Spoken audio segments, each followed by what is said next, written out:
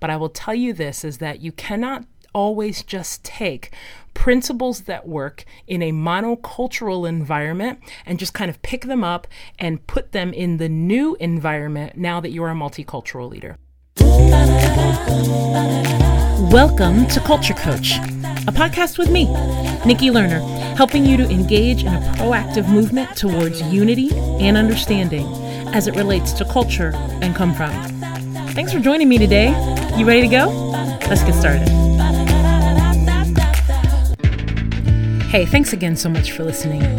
I wanted to create a space each week where you and I can learn about different cultures and come-froms in a safe, non-threatening, non-embarrassing environment. I hope you enjoy this podcast. For more creative resources and ideas, you can engage with me at nikkilerner.com.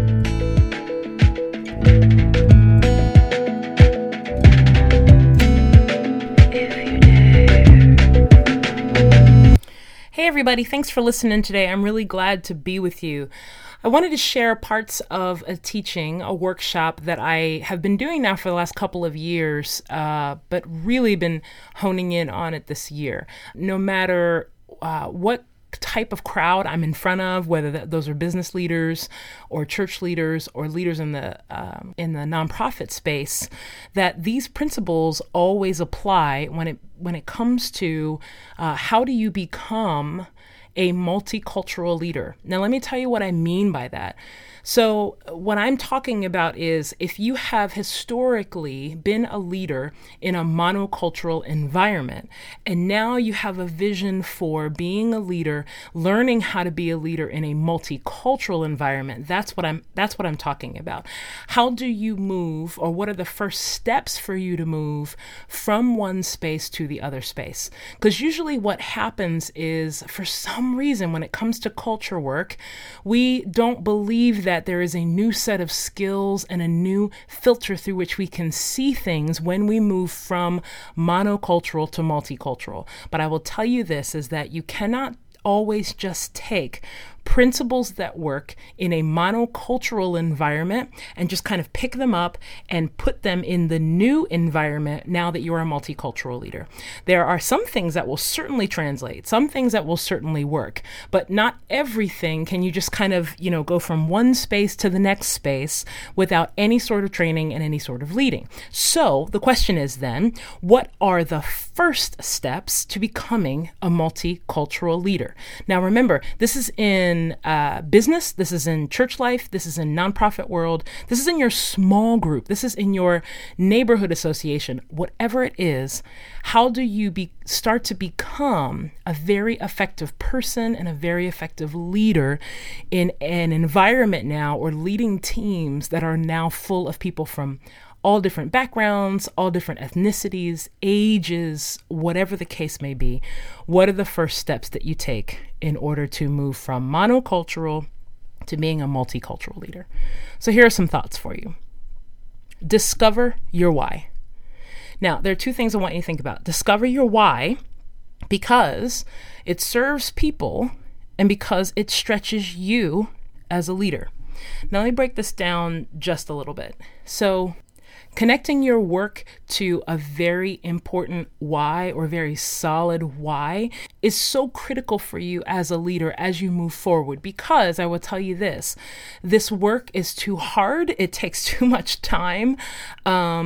And it matters too much for us to connect our why to anything other than something that is solid. So what I mean by that is, if you start with a why, which is, it's the hot trend right now, or, it's sexy now to be a multicultural organization or a group, or, the business down the street or our competitor or the church down the street, they're starting to be multicultural. So now I guess we should because they started doing it. those reasons are not going to be good enough for you. And the reason being is that when things start to get hard, when you are cloudy on your decision making, that kind of a why will not benefit you. It will not empower you into the next stage or into the next decision. In fact, particularly when it gets hard, or particularly when, you're a leader and somebody accuses you of something, or, you put your foot in your mouth or something like that, that If your why is shallow, you will give it up very, very quickly and want to return back to what you already knew in a monocultural environment. And even that, it's not that we should judge ourselves for that. I actually think that's a very human thing to do, is that when we're unsure, particularly when we feel threatened or whatever it is, that we tend to, run back to the thing that we know, run back to the area or the place or the people or the programs that have given us success in the past, really like as a comfort zone, like a comfort blanket for us, so that we can sort of reroute our identity again back into when we were successful. So it's very important for us to continue to connect our work to a very important why, so that it will continue to propel us forward.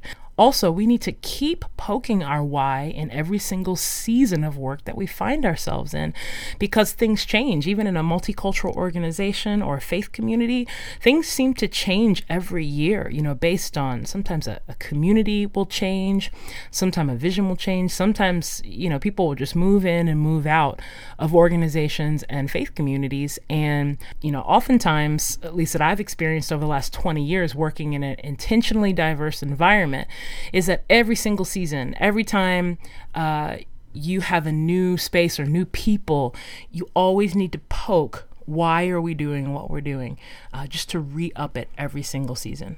So remember, the first step that you can take is to discover your why. Next week on the podcast, I will give you the next step, the next first step, to move from being a monocultural leader to a multicultural leader. Good work. I'm cheering you on. Hey, thanks so much for making the time to listen.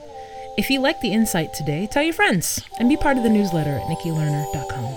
Remember, it takes that first decision to realize your vision for a more generous, multicultural life. I'll see you next week.